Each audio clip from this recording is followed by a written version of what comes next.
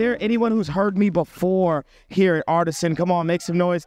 If you're new here, you've never heard who this handsome black man is named Manny Arango. You never heard me. Wave at me. Who's new? Come on, the church is growing. That's amazing. I'm so excited that you're here. I got big news, and that big news is that on June 8th, 2024, I graduate with my doctorate. So I'm going to be Dr. Manny Arango, okay? June 8th, 2024. You guys can all come to my graduation. It's going to be awesome. And I told you that with no context. Everybody say context. I told you that with no context. I told you that with no context on purpose. Now I'll give you some context. Here's the context. My father took me to a crack house for the first time when I was 5 years old. My dad was incarcerated for 18 years. My dad was a Cuban immigrant to this country, immediately got tangled up with the wrong group of people, started selling drugs, then started abusing drugs. My mother was pregnant at 12 years old with my oldest sister, gave birth at 13, was pregnant again at 14, gave birth at 15. All three of my aunts are prostitutes. All five of my uncles are alcoholics on my mother's side, and everybody on my father's side is either in the drug game, dealing or using drugs. Oh, everybody in my family is bound and shackled and filled with the power of a generational curse. I'm the first Arango to graduate from college. I'm the first Arango to get my master's degree. But on June 8th, 2024, I'll be the first Arango with a doctorate. I'm the first Arango to own property. I'm the first Arango to be wealthy. I'm the first Arango to preach the gospel of Jesus Christ. I'm the first Arango to have kids after marriage, not before marriage. I'm the first Arango to be functional and healed. And you see how the moment you hear that in context, you can appreciate what I'm accomplishing because you can appreciate the context. Oh, I don't know if you've ever had the distinct honor of being taken out of context.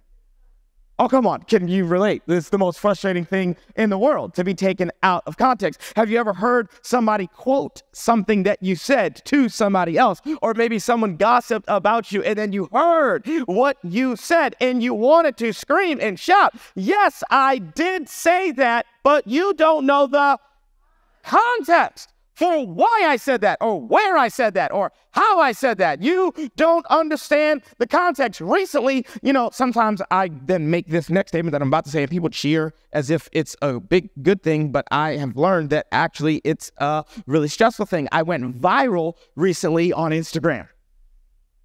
Oh, got a video. Yeah, I got a video that got over 1 million views on Instagram. And I've got, a good amount of followers on social media. And so I went viral on social media, and typically people cheer like, oh, that's amazing. And then I'm like, yeah, until you read the comments of the people who have something to say about what I said on social media. Oh, man. Actually, there's a clip, and in the clip, I'm talking about time. But the way that the clip got edited, it doesn't say time on the clip. All it says is that there are 4 laws of sowing and reaping. That you got to reap what you sow, you reap where you sow, you reap after you sow, and you reap more than you sow. Oh, I was at a church in South Carolina preaching about time, and I was telling all the men in the church, you don't just reap what you sow, you reap where you sow. So you can't sow all of your time at work and think that you're going to reap from your family. It doesn't work that way. You don't just reap what you sow, you reap where you sow. And you've got to not just manage money, you've got to manage your time. But the way that the clip got edited, oh, that wasn't what was on the clip. On the clip, it was just the 4 laws of sowing and reaping, and people ripped me apart. Oh, look at this prosperity gospel preacher. I bet he took up an offering after this message. I can't believe this dude. I mean, just comment after comment after comment. And by the time you get to millions of views, there's just thousands of comments of people who just think they know everything because they've got a little iPhone, like, oh, look at this guy. And all I wanted to do was scream at every single person and say, you don't know the context of what I even said, you thumb thug. I'm like, say it to my face, meet me outside, It's crazy how we be real bold behind a laptop. Context. We're living in a culture of clips, not context. We're living in a culture of comments, but not context. We're living in a culture where you understand the pain of being taken out of context. I understand the pain of being out of context. And if there's anybody who understands the pain and the frustration of being taken out of context, come on, it's God. Oh, God gets taken out of context all the time. I know you don't struggle with this in Blaine, Minnesota, but the crazy people I pastor back in Texas, you know, they always think God has told them something. You know what I mean? You know, God told me that guy over there is going to be my husband. And I'm like, but did God tell you any context? Did God say anything that would give you some contextual clues for how to actually obey him? Oh, there's a verse here, Pastor Manny. I can do all things through Christ who strengthens me. And I'm like, but did you put the verse in context? Context. There's entire denominations built on taking verses out of context. There are millennials right now, young adults right now, deconstructing, and you think you're deconstructing your faith, but actually what you're deconstructing is a pastor's interpretation of verses that were taken out of context. And if you were to ever just do the work and actually figure out what God actually meant by what he said, instead of leaving the faith and throwing the baby out with the bathwater, you would realize that you don't need to deconstruct your faith. What you need to deconstruct is the tradition that a pastor indoctrinated you with. Oh, I want to know if there are any young people, young adults that are saying, you know what, I'm not going to deconstruct my faith. I'm actually just going to begin to put the Bible in context so that I can get an appreciation for what God actually said and what he meant by what he said. One of the best verses that gets taken out of context, I love this, is you know, we're not going to say anything controversial. This is fun. You know, I love this because Paul says in one of his letters, it's 1 Timothy actually specifically, women should not preach in church. You better not have them women teaching. They need to sit down. Okay, they need to sit down and be quiet. Okay, and entire denominations are created out of these passages of scripture. But if you were to study, you would know that Paul is talking to a pastor in Ephesus, and his name is Timothy. That Ephesus was actually a home of one of the 7 wonders of the ancient world. That ancient wonder of the ancient world is a place called the Artemisium. What is the Artemisium? I'm so glad that you asked. The Artemisium is actually the temple of the goddess Artemis. Artemis was the goddess of fertility. She was the goddess of childbearing. She was the goddess of chastity. And Artemis, she demanded that her followers, she didn't go after the low-class poor women. She went after the high-status, wealthy women. And the way that you showed your allegiance to Artemis is you wore gold jewelry and you had your hair braided in a very, very particular pattern. And so when these women who had been indoctrinated by Artemis, they believed, based on the heresy of Artemis, that women were created first, then men were created. I love this because these women, they think that their status can transfer once they start coming to church. And they think that they can preach this heresy in church. And so Paul has to write them. And what does Paul say? He says, don't be deceived. Adam was created first, then Eve. Also, don't come in here rocking the braids. And that is not timeless. That doesn't mean that all my black sisters with box braids is in sin. What that means is that the women who were in Ephesus had braids and they were showing allegiance to a goddess named Artemis. And Paul is saying, hey, I don't want there to be confusion about who you actually follow. When you come into this church, when you pledge your allegiance to King Jesus, you actually need to not pledge allegiance in your physical attire or wardrobe to anything else. And also, I want you to know that you'll be saved through your childbearing. This is a verse right out of 1943. Well, guess what? Artemis was the goddess of what? Childbearing, fertility, chastity. All these women were scared. They had come into the church, they had gotten saved, they had gotten rid of their braids and their jewelry, but man, they weren't having sex with their husbands, and they were scared of getting pregnant because they believed that it was Artemis that was going to protect them from dying in the middle of childbirth. And while they become Christians, they were still brainwashed according to the system of Artemis, and so they weren't having sex with their husbands, and they weren't getting pregnant because they thought that if they got pregnant, Artemis would be angry with them them and they would die in childbirth. So Paul says to them, don't you know you'll be saved by childbearing? This is not a passage to repress women. Oh no, this is not a passage to make women mute and muzzled and be quiet. This is a passage, when placed in context, that you realize that Paul is actually loving every single woman in the church. Oh, when you get into the nuance of context, you'll realize that there's another place where Paul tells women to be quiet. Paul's got a habit telling women to be quiet. But when he does it in Corinth, he says this: hey, stop asking the preacher questions while they're preaching. Now, see, in Corinth, he's not talking to high status women. In Corinth, he's talking to poor women. In Corinth, he's talking to women that probably got married around the age of 13, and they got married to men who are probably somewhere around the age of 35, double, sometimes triple their age. And when a man gets married to a teenage girl in the first century, Gentiles did not educate women past the age of 13. And so a husband had an incentive to keep his wife ignorant, to keep her illiterate, so that he could cheat on her and control all of the money. And so Paul writes to these women in Corinth, who are not the high status women of Ephesus, and he says to them, make sure you go home and ask your husbands to teach you the Bible. Oh, there was a group who left church upset that day, and it was not the women who got told to be quiet. Guess who was upset that day? The men, who now had to take it upon themselves to educate their wives at home. They didn't want to educate their wives at home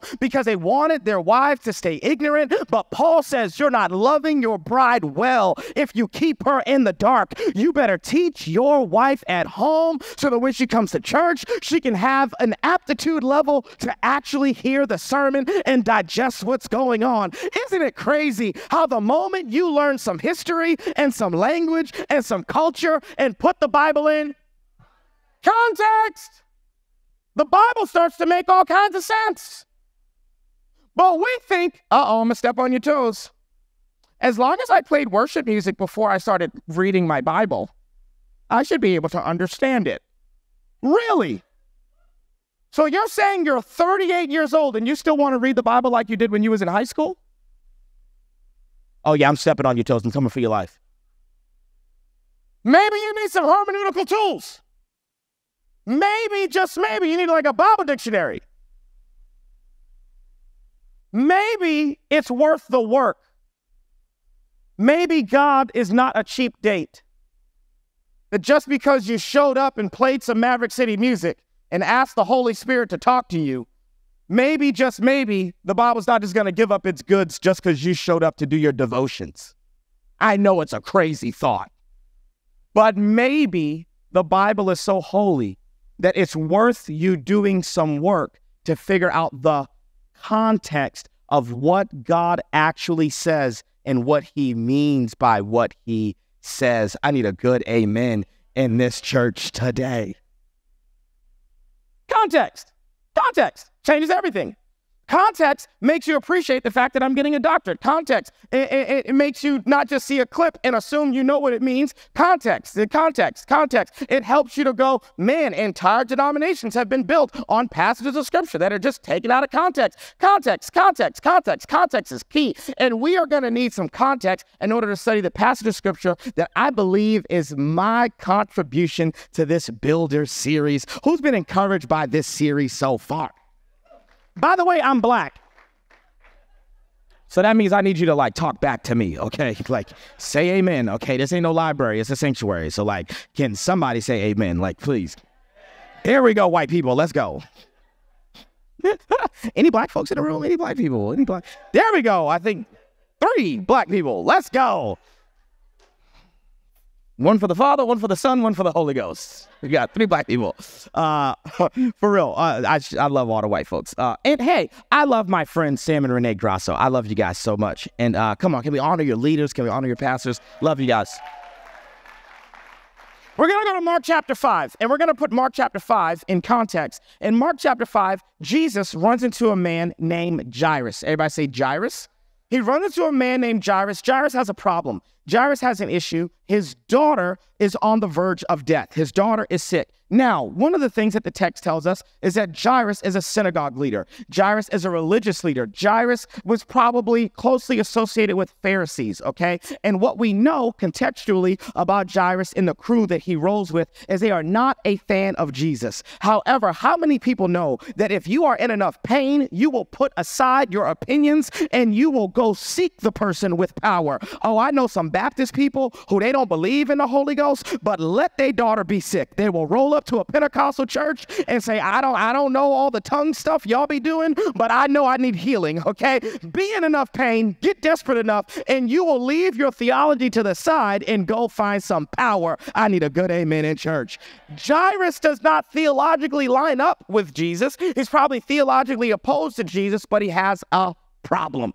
He has a problem that drives him to Jesus. Do you know that Jesus will capitalize on your problem so that you can come to him? How many witnesses in church today that said, yep, you know what? The reason I'm in church is because I had a problem with my marriage, and so I came looking for Jesus. I had a problem with my health, so I came looking for Jesus. I had a problem with my fight. Anybody, come on, a problem is what actually led you into the kingdom. Jairus comes to find Jesus. Jesus, I got a problem. We got to get to my house. My daughter is sick. On the way to get to the house. Don't you just love it when you are in a rush? That's when people want to drive slow. Jairus in a rush. My girl's about to die. My daughter's about to die. You know, I can imagine Jairus in my head. He's just beeline right to the house. And you know, Jesus, just strolling. I can imagine Jairus is looking back like, Jesus, come on. And then all of a sudden, a woman enters into the story who's been sick for 12 years. Woman with the issue of blood. This seems like an interruption. It seems like a total interjection. I thought we were talking about Jairus and his daughter. I thought we were on our way to get the daughter some help. And now all of a sudden, the text talks about this woman who's got a problem that she's had for 12 years. She comes up behind Jesus, touches him, and now Jesus wants to break out into a conversation. Hey, who touched me? The disciples are like, this is ridiculous and socially awkward. Imagine being Jairus. You're like, wait a second. The woman got healed. You're good. Let's keep it moving. Why do we need to have a conversation with the lady? She got what she needed. She's good. Everything's fine. Let's keep going. She's like, no. Who touched me? This is like bratty Jesus, you know. Who touched me? I demand to know. Who touched me? Finally, the lady comes forward. It was me. And this is where we enter our text for the day. Mark chapter 5. We can put it up on the screens. Mark chapter 5, we'll start in verse 34, I believe. Mark chapter 5, verse 34. It said, Jesus said to her, daughter. Can you say that with me? Daughter. Daughter, your faith has healed you. Go in peace and be free from your suffering. While Jesus was still speaking, some people came from the house of Jairus, the synagogue leader. Your daughter is dead, they said. Why bother the teacher anymore? This is our text for the day, and I'll tell you my title. You ready for my title? That's like 18 of y'all. You ready for my title? Come on, black people, let's go. Isn't she lovely? Isn't she lovely? I don't know if anybody's familiar with the Stevie Wonder song, Isn't She Lovely? It's an amazing song. It's an amazing song that gets taken out of all the time. It's an amazing song that we play at like weddings, especially like black weddings. You know, it's a good jam, you know, Isn't She Lovely? But if you actually do some hermeneutics, you begin to discover that Stevie Wonder wrote that song to his daughter. But we use it at weddings. Because we appropriate the original context and apply it to our new context.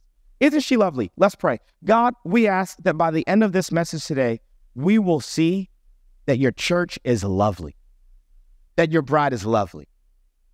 When we say, isn't she lovely? God, we want the Holy Spirit to hear us say that and say, amen, the church is lovely. She's worth building. She's worth investing in. She's worth sacrificing for. She's worth tithing to. The church is lovely. God, we don't want anybody to leave today saying that guest speaker did a good job. We want every single person to leave today saying the Holy Spirit spoke to me in a unique and a powerful way. God, I have a sermon, but you've got a message. So God, I ask that you would do what only you can do. In the name of Jesus, we pray. And we all sit together. Amen, amen, amen. I love this because we're going to discover some, oh, come on, you're catching on. Some context. I'm going to teach you 3 things that context lets us know about this story with Jairus, Jesus, and the one with the issue of blood. Here's the first thing that context tells us. First thing that context tells us is that in the modern world, with modern medicine and modern technology and modern doctors, this woman actually could have lived with this hemorrhaging, bleeding menstrual issue for 12 long years. But she does not live with modern medicine or modern hospitals or modern doctors. Oh no, she's in the 1st century. And in all the research that I did about this woman and a menstrual hemorrhaging bleeding problem, her prognosis from every medical professional would have been this: you've got 12 to 18 months to live. Get your affairs in order. If you don't get cured or healed from this menstrual hemorrhaging bleeding issue within the next 12 to 18 months, ma'am, you will die. But how many people know she lived a little longer than 12 to 18 months? Baby, she got into year 2, 3, 4, 5, 6, 7, 8, 9, 10, 11, and 12 with a problem that should have killed her in 12 to 18 months. And there are some Christians that will only worship God on year 12 when he heals you. But I've got a sneaky suspicion that I'm in Blaine, Minnesota with some Christians who know that even though I'm not healed on year 3, that the same God that will heal me on year 12 is keeping me alive on year 3. And I'm not going to reserve my praise for when it's all done and perfect and put together. Oh no, I'll worship God in the middle of the valley. I'll worship God in the middle of difficulty. I'll worship God even though I'm not healed yet, because the same God that requires worship of me when I do get healed is requiring worship of me in the middle of the diagnosis, in the middle of the problem, in the middle of the obstacle right now. I may not be healed, but I'm still alive. Oh, I want to prophesy that over somebody's life. You have been so angry and disappointed that God hasn't healed you, but you have yet to appreciate the fact that God has kept you alive. God may not have done what you wanted him to do, but I've got news for you today. He's not your genie, he is your God. And even when he doesn't do what you want him to do, he's doing what you need him to do. I need a good amen in church. Context. Context. Context tells us that this woman probably knew Jairus, because Jairus is a synagogue leader. If you read Leviticus, you learn that it's the religious leader's job to excommunicate anybody from the community who's got leprosy or a skin issue or a bleeding issue or women that are on their menstrual cycle. Actually, it's Jairus' job. And, you know, come on, I've been a pastor all my life, and you know, there's just like special moments in church. No? Like Artisan Under Lights. Good day, you know, special moment, you know, big deal. I've been in church, and, you know, as a pastor, sometimes you're like, man, you know, Christmas service is going to be great, but every good church has like 3 crazy people in it. The better the church, the more crazy people sometimes, you know. It's like for every like 400 people, you need like 1 more crazy person, you know. The church just, you know, attracts the crazy sometimes, you know. And it's a problem when the church doesn't know these people are crazy. But as long as everybody kind of knows, yeah, Nancy, a little off her rocker, you know. We just all kind of watch out, you know. And sometimes as a pastor, you're like, man, big day coming up at church. You know, if Crazy Mary doesn't come, I won't be mad. She could stay home this week. I can imagine Jairus. You're like, Jesus is in our town. Big deal. Wait, isn't that the lady I kicked out of the synagogue? Why is she here? And this actually brings context to Jesus' words. Because here's what Jesus now says. Hey, I've got to talk to this lady, but the conversation is not for her. The conversation with the lady is actually for who? Jairus. So Jesus uses a very specific word when talking to the lady. Guess what he calls her? Daughter. Jairus comes to Jesus because Jairus has an issue with his daughter. In the middle of trying to fix Jairus' problem, Jesus realized that Jairus' problem is not his daughter. Jairus' problem is the daughter that he's kicked out of the synagogue and been legalistic about. Oh, I pray that Artisan Church is the kind of church where we say, you got an issue of blood, you're welcome here. Oh, you got a drug addiction, you're welcome here. Oh, you still getting your life together, you're welcome here. Oh, you're a little messy right now, you're welcome here. You smoke some cigarettes sometimes and you stressed? Hey, in a couple years, you not, but for right now, you are, but you are welcome here. And we are not going to Jairus you. We are not going to be so legalistic about a standard that we miss out on loving you, the person. It's okay that God is still working on you. There's room for you here. So here's what Jesus does. Hey, daughter. Wink, wink. Oh, Jairus can hear me. Because Jairus is so concerned with his daughter that he has forgot to care about thy daughter. You know, this is a principle. You could be so concerned with building your kingdom that you never build God's kingdom. You could be so concerned with building your house, you never build God's house. So concerned with your bride, you never care about Jesus' bride. This actually gets us to the crux of the text. That as we build, God says, if you build this thing for me, I will always go to your house and heal your daughter, and I will always build your thing if you prioritize building my thing. I want to declare over your life today, the best way to build your thing is to actually stop focusing on your thing and to prioritize God's thing and to say, hey, God, I know that I've got a daughter that I care about, but let me care about your daughter real quick, because church is a family. The reason that 13-year-old Manny with a drug-addicted father and a teenage mother could come into a church and get healed is not just because Jesus was there, but there were deacons there who taught me how to drive, elders of the church who taught me how to budget, pastors in the church who taught me how to buy real estate, men of God and women of God in the church who cared about my life. And God says, I'll take the lonely and I'll put them in families. Do you want to know what church is? This is the place where people from broken lives and broken pasts come and they cross-pollinate with people who are whole and healed and set free and delivered. And God uses the Jairuses of the world to care about his daughters. I need a good amen in church. We're building a church, building family, church. This is the thing that we're building. This is personal for me. And it's personal when it comes to tithing. Because I travel a lot, okay? Like I think I'll end the year with like 73 speaking engagements this year. So I've preached 48 out of 52 Sundays this year. I'm in a different city, different state every single week. Every single Sunday, I travel a lot, which means there are a group of guys that live in Dallas that always are at my house doing random stuff. Say my wife. Happens all the time. Literally, my wife got into a car wreck. She had to go she had to go drop off the car, and she didn't have a car to get back home. And I sent one of the guys from our ministry team, hey, Matt, just go meet my wife, and she's got to drop off the car, bring her back home. That's all you got to do. It'll take 15 minutes of your time. And there's just guys. There's one guy named Jesse, another guy named Matt, another guy named Sam. Imagine if I just said to all of them, hey, guys, I'm just going to go ahead and give you $1,000 every single month. All you got to do is make sure that 10% of this goes to Tia. Imagine if that's what I said. And imagine a couple months go by, I check in with Tia.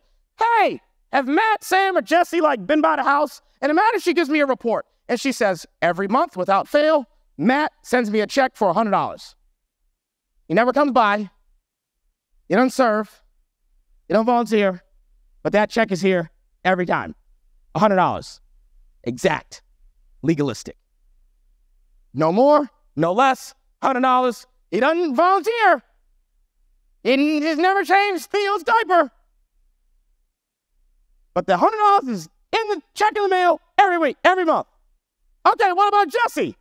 Oh, I haven't seen Jesse in months, but he cashed at me $25 one time. I don't know why. And then one time he zelled me like $30. I don't know. He's just kind of randomly sending money. And I'm like, but it's never like at least $100? No, definitely not. It's just like, he doesn't believe in tithing, just tipping. Just random acts of kindness, Okay, what about Sam? Man, Sam shows up with groceries randomly. Man, Sam took Theo to school a couple days this week. Oh man, Sam's been so helpful. And Sam he sends a check for $100 every month, but then he just randomly sticks cash in Theo's pocket. Theo's my son. He just, I don't know, Sam, man, guess what I would do? I would take all the money I've been giving Jesse and I'd give it to Sam.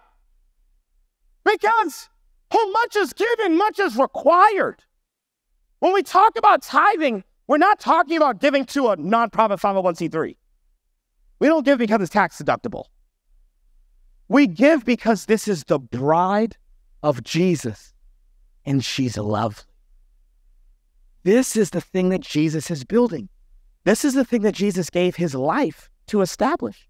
Jesus gave his life to remove the work of the enemy, to make sure that you don't spend eternity in hell. And guess what? To establish his church. This is not just a building. This isn't just an institution. This isn't just some nonprofit organization. This is not institutional for Jesus. It's personal for Jesus. There's a lot of millennials who, not here in Blaine, Minnesota, the crazy people that I have to pastor. If you ever bump into them, you'll be empathetic. That's why I'm telling you this. They have this crazy idea. I got my own relationship with God. You know what I'm saying? Me and God, we cool. Do you go to a church? No, I don't need no church. I just got a relationship with God. Do you volunteer at a church? Are you accountable to a pastor? Do you tithe? I don't do the church thing. You know what I'm saying? I don't do church. I don't need no middleman. I just need God. Oh, what Bible verse you got for that one, bro? First Idiot chapter 3, verse 8. Because let me be very, very clear.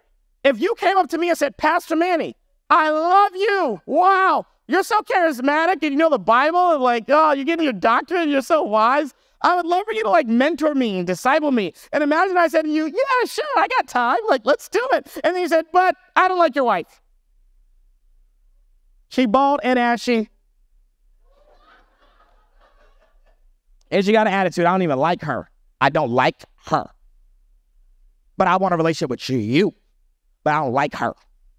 I would say to you, no good and reasonable and healthy husband would ever entertain a relationship with a person that does not want a relationship with his bride. It is foolish and heretical to think to yourself that you can have a relationship with God and bypass his bride called the church.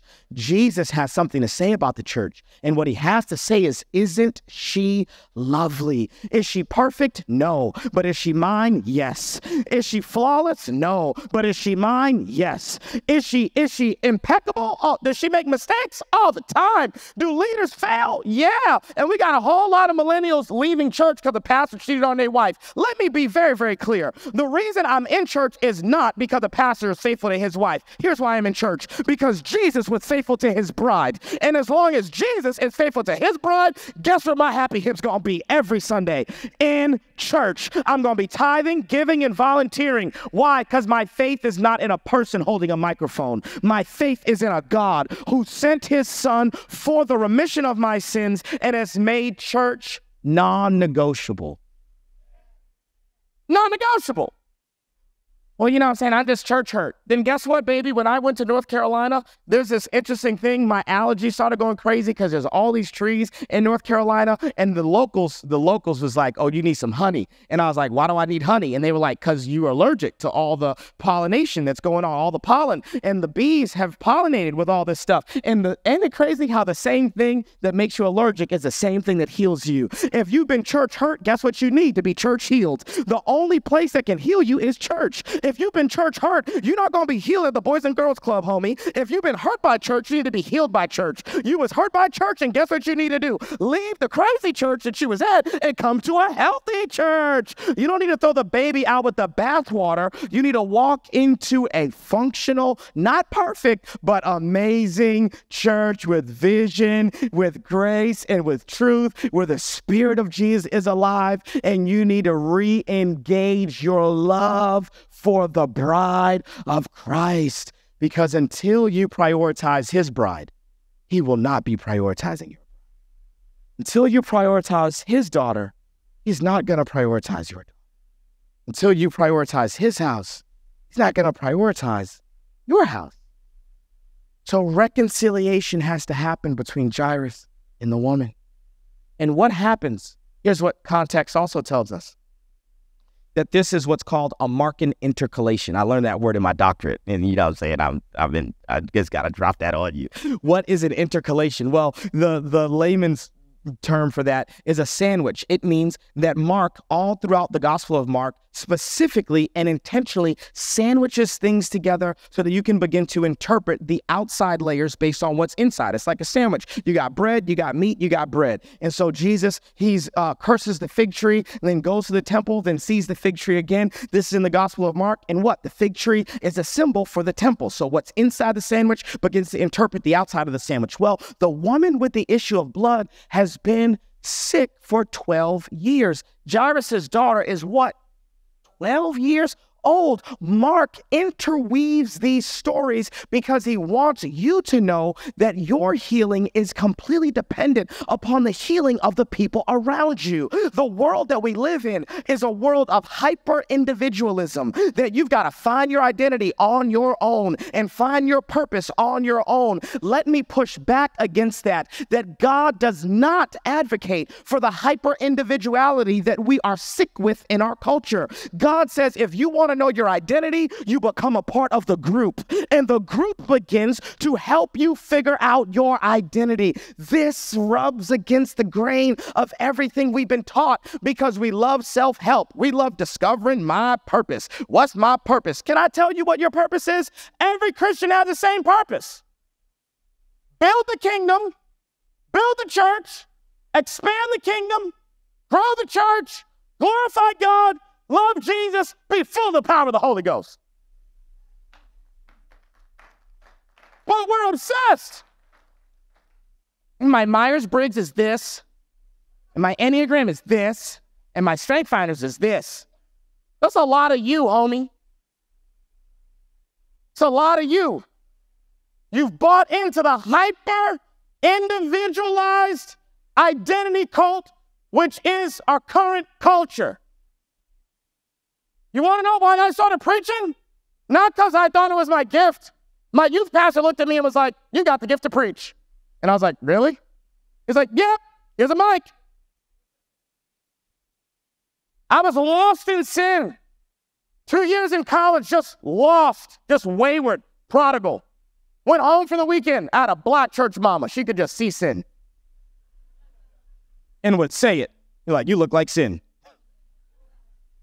Millennials, I'm going to step on your toes. We got a word for that. When people say stuff like that, we're like, I'm offended, which is code for you're convicted. But you don't have the spiritual maturity to just admit you're convicted. So your guard goes up and you're like, I'm offended. And now I'm church hurt. Well, maybe you're just wrong because you was in sin. But what is sin though? Got it. If you can do spiritual acrobats to make it not sin, then you won't be wrong. But all you've done is twist the scriptures and taken them out of context so that you can keep your sin. Because the Bible will either keep you from sin or sin will keep you from your Bible. You can't have both. You can't have the truth of God's word and love idols at the same time. Doesn't work that way. So I was at my mom's house for the weekend. I was in the living room, and I'm just lost. Just walked away from God, just lost. My mother goes to her bedroom. She grabs her journal, and she looks at me and says, "You know why I'm not stressed out about you right now? I know you're drinking and smoking, and this girl you're dating is crazy, and your friends are all crazy." She's like, "Guess what? I'm not stressed." Opened up her journal. She said, "When I was 3 months pregnant with you, God told me you'd be a prophet to the nations. When I was 4 months pregnant with you, God told me that there was a preaching gift on your life. When I was 5 months pregnant with you, God told me that if I dedicated you to the Lord, that he would use you for his kingdom and for his church and for his purposes. I didn't come to learn my identity by discovering it on a mountain somewhere with trees in a forest. No, I discovered my identity because a youth pastor began to speak life into me, and my mother began to speak life into me. You're on a search and a quest for your identity, then get in community. You're in a quest for identity, then stop going off by yourself and actually plug in to the group called church. God doesn't even make covenants with individuals. He makes covenants through individuals for the group. He makes covenants with Abraham for who? The nation of Israel. He makes a covenant with David for who? All of David's family. God doesn't step out of the group to just have a solo relationship with you. That's American, not biblical. That's Western, not biblical. The Bible says, you want to figure out your identity? Commit to artisan. You want God to bless you? Commit to artisan. You want to learn about your personal strengths? Commit to the group. When you commit to the group begins to hear from the Holy Ghost.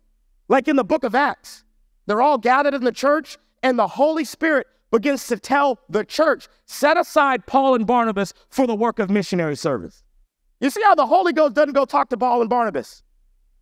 Oh, there's so many people who are like, I have a call. Really?